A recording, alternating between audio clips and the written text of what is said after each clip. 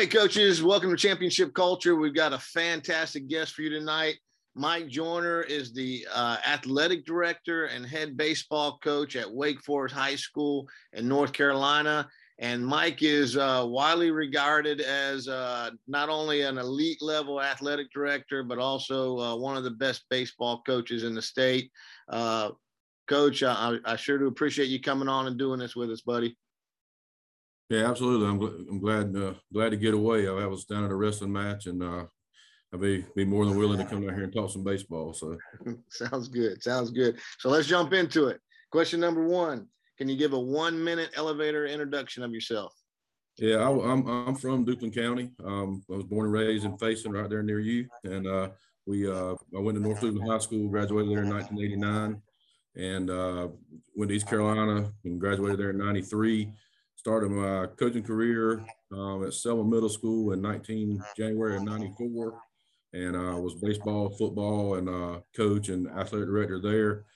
Then I went to Smithfield-Selma High School to be a assistant football coach and head baseball coach in 1996, and was there for 16 years as the head baseball coach. I coached football for 7 of those, and then the last 8 years I was athletic director. Then for 1 year in 2012 and 2013, I was actually the head baseball coach and assistant football coach at Hopton High School. And then I got the athletic director job at Wake Forest High School, and was just the AD for 2 years, and then got the baseball, took that over, and over for the last 7. So, and I live in Franklin, North Carolina with my wife, Cindy, who's a receptionist here at the school, and my son, Zach, is a sophomore baseball player at Lewisburg College. Awesome. Awesome. And you got the now everyone's going to be jealous when I say this, but you got your big retirement coming up next month, and then you're going to be moving over to a private school and double dipping. I know you're excited about that. Right. Yeah. The opportunity presented itself at Carvance Academy, which is like 20 minutes from my house, last May. Not too intense, but there was some talking going on, and it presented itself again right after Thanksgiving, and it was too good to turn down. So I just going to be able to in the tenure here at Wake Forest on January 31st, and the next day I'll be there. So on February 1st, so give me a chance to draw a little retirement and draw salary, and have a lot less going on. It's a small school with about, I think, 8 or 9 varsity sports, so, and not a whole lot of not a huge teaching assignment at all, just more or less supervision stuff in the gym during the day. Awesome. Well, I know you're excited about that. I bet your family's excited about that too. Let's jump into this thing, because Coach, you got a lot of experience, and we got a lot of guys on here that want to steal your good ideas. So let's start with question number 2. What is your definition of culture? I think culture in your program has got to start with the values you hold, what you want to instill in your kids as far as what kind of people they're going to be and what kind of values they have. You coach kids that come from a lot of different parenting styles and a lot of different backgrounds and situations. And then you kind of instill that this is how we're going to consistently be. And then you got to mold their attitudes. You can't have attitudes all over the place. You got to have those on the same page. And then it all comes back down to what you want your goals to be. I started, rebuild a program at Smithfield-Selma, and you got to start with small goals up to them. Same thing with Hopton and Wake Forest. Both those, all 3 of those programs when I got them were a little down, and so you got to become goal oriented, and then you got to be able to compete. Competition is part of your culture, being competitive. And then last thing I try to do is, when I've gone into these 3 different programs, you got to establish positive relationships with the parents and the players. They got to trust you. They're not going to play hard for you and trust you unless you have those good relationships, and they got to be able to come to you when they need something and not feel intimidated by that. So keeping that communication line is very important. I think the other thing, you can have different types of culture depending on what you're doing. I mean, you can have a fun culture if you're coaching a rec team, but at our level, our main goal is to not win at all costs, but to win. And that kind of thing. And then I think positive, just positive culture is the big thing, keeping things positive. A lot of times you inherit situations that have been negative, and you got to turn those into positive situations. So, and then once again, dealing with individuals in baseball, dealing with individual personalities is probably more so in baseball than say like a football team where you're more team driven, because baseball is a very individual sport and you have to mold that into a team concept.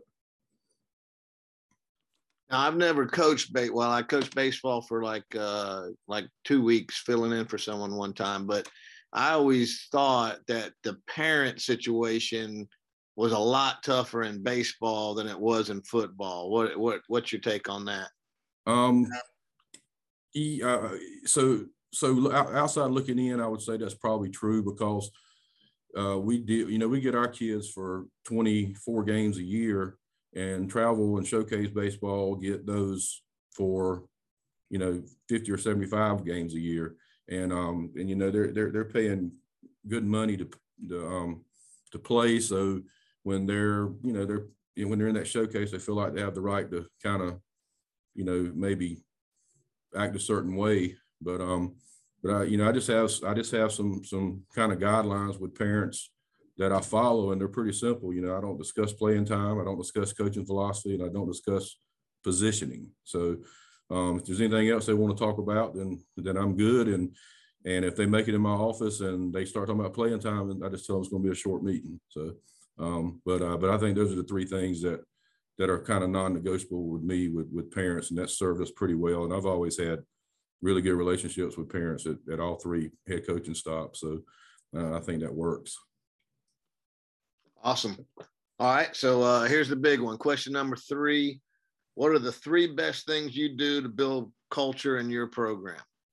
I got 3 concepts I use, or 3 terms, and I've used them at every stop. First of all, we're gonna outwork people. When we're going to outwork people, we're going to try to outwork people in the off season. We're going to try to outwork people during the season, during the summer. So that hard work really has to get instilled. Our practices are going to be longer than most. They're going to be filled with detail. They're going to be filled with activity, and we get after it pretty good. And I know, I'll just use an example. When I first came to Wake Forest, first day of baseball tryouts, I wasn't the coach, and I walked out of the field house at 4:30, and our team was coming up the road to Lee. Sorry, I have an automatic light in my office. If I black out a couple times, I don't move for like a minute, it goes off. But anyway, and I just couldn't believe, an hour and a half, and they had done everything they needed to do. So, and then I think just being, determination is another key part of our culture. You got to be determined to meet your goals. You got to be determined to be on time. You got to be determined to be disciplined and thrive on the structure. And then you got to be, to be successful in sports, you got to be willing to sacrifice something. I mean, you can't work a full-time job and be a baseball player. You can't. So you got to make choices, and sometimes those require sacrifices, and that even goes into with the coaches. We make sacrifices, and with the parents, they make sacrifices. So, but those have always been my building blocks of my program culture, and I've kind of stuck through it through the years. I'm a strong believer in structure too. There's a practice plan daily. The kids have that available to them. The coaches have that available to them. We'll usually work on that first thing in the morning, then I'll email it out to the coaches, and it'll be posted in the dugout on most days. And then I think then it just comes down to discipline. Discipline's a byproduct of your culture. I mean, if you got those things in place, then the discipline part's easy, and being rigid with that.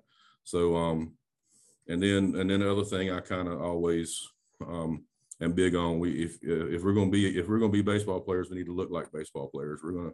We're all going to have haircuts. We're all going to be shaved. We're going to dress the same. Game day, practice day, I have specific parts of that. So I think all those things just kind of add into, what you do. I've also had, I was fortunate enough to play for Ken Avent Sr. at North Dupin High School. That's Ken Avent Jr.'s dad. Me and Ken Avent Jr. and I were high school classmates.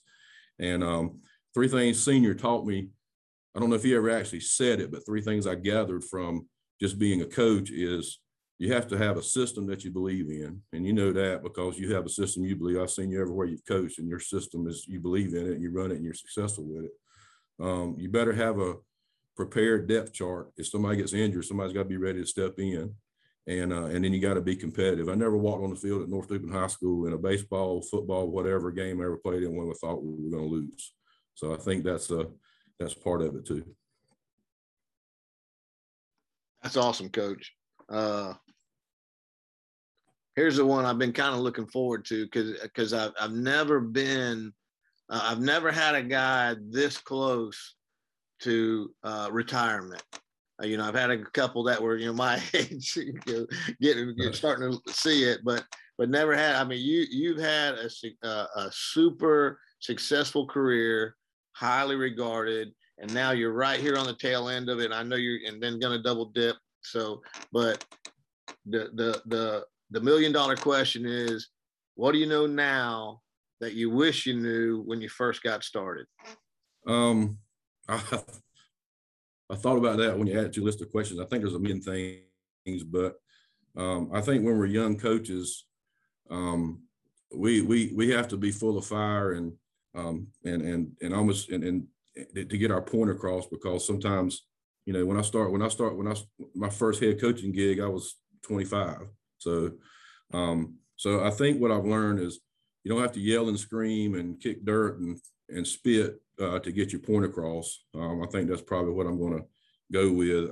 It's funny because, I've never really considered myself like the term strict kind of comes to mind because I just believe in what we do creates that, and we don't have to really ever intervene. But some of the comments I've been getting from my players were, you were always strict, but you got your point across, and and we love you for it and stuff like that. So I guess if I'm remembered as someone that was strict, and that's better than being someone that was a pushover. So, but I have learned there's, and especially with today's kids, they just don't react to as much to the yelling and the screaming and kind of getting on them hard. It's sometimes even in baseball, it's it's better just to pull the kid aside and kind of deal with them one-on-one.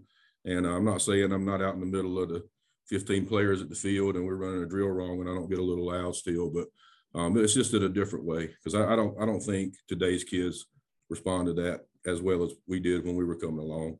So I guess that's the big thing I've learned. So. Awesome. Let me go off script. What's Okay. What's the best message you've gotten from a former player? One that sticks out in your mind, memorable. I've gotten a lot here lately because Facebook's a big deal and they're all commenting and everything. But I put a Facebook post out the other day. I mowed my field, I said probably for the last time, and I said, you guys, keep me in your prayers. I was, and be there for me as I go through this change. And I guess one guy said, Coach, you were always there for us, so we got your back. So and there was 4 or 5 other comments along those lines. So I've just always said, if I can do something in a kid's life to make a difference at some point in their life and or steer them in the right direction when they're 17, so they're going to make a good choice when they're 25, then my job was done anyway. It's not always about the championships and the wins and losses and that kind of thing, but I think that's the most important thing. And I'll say a quote that I learned from my high school coach once again. Every day's payday when you're working with kids. So, and I've always kind of believed that. Awesome. I saw that post. That's what I've been wanting to get you on this thing for a long time. And I saw that post. I was like, "Ooh, man, I better get up with him before he rides off into the sunset." When you said that, I was just thinking, you were 25 when you got your first head coaching job. my first head coaching job, I think I was 28. And because of Facebook, you know, I stayed off of Facebook for a long time. And then I got on it just to like wish my wife a happy birthday one time. And former players started contacting me. And I had a kid from my very first team contact me. And we were talking back and forth, you know, through Facebook. And so I'm thinking in my mind, he's like early 20s. And I said something, you know, something about kids, you know, about his kids. And it turned out he was like 45 years old already. Yeah, I think my first players are, let's see, first high school team I had, those kids have got to be 97, let's see, 13, 33, 20, 43, 44. Like, I mean, there's some of them. There's a kid I coached that is at Triton High School now that is nearing retirement because, you know, he was 18 and I was 25. So, I mean, he's got 23, 24 years in education. And that was the connection. It's like, man, I was only like 5 years older than these kids when they were coming through. So, you know, when you're in education, the kids never get older. You know, we get older, but the kids we're dealing with every day never get older. So, right. And the other thing I have a hard time with too is, you know, I'm like, you know, when I was 25 and a 42-year-old man comes up to me and wants to talk about his kid, I'm like, you know, I'm a little intimidated, and now I'm older than everybody. So it's like, you know, I think I've lived enough. We can have a little better conversation here. So yeah. The parents are getting younger. That's kids stay the same, but the parents are getting younger. There's very few parents you deal with by this point in time that are older than you. So. All right, Coach. Well, you did fantastic, man. I sure do appreciate you doing this. The last one is contact information. Are you on Twitter? I am, yes. Mike Joyner 22. Mike Joyner 22. Yeah, Mike Joyner 22. I'll put that in the show notes so that people got a way to get up with you. And any final words, any final thoughts that you want to share, anything you want to promote? No, I don't really have anything to promote. I just want to say, I don't know who all's out there watching, but, you know, through the nearly 30 years doing this, you know, I've developed a lot of really close friends in this coaching business, and been a lot of ups and downs. You know, when you coach against each other, you know, there's always going to be some stress, but you know, we've always been able to maintain friendly. A lot of friends I went out with, you know, to dinner last night with a good coaching friend of mine. We wanted to get together before, you know, before all this happened. So, but just anybody's out there watching that I've been associated with, you've been a part of this career, and I sincerely thank you for it. So. Awesome, Coach. Awesome. Thank you so much, buddy. Absolutely. Thank you.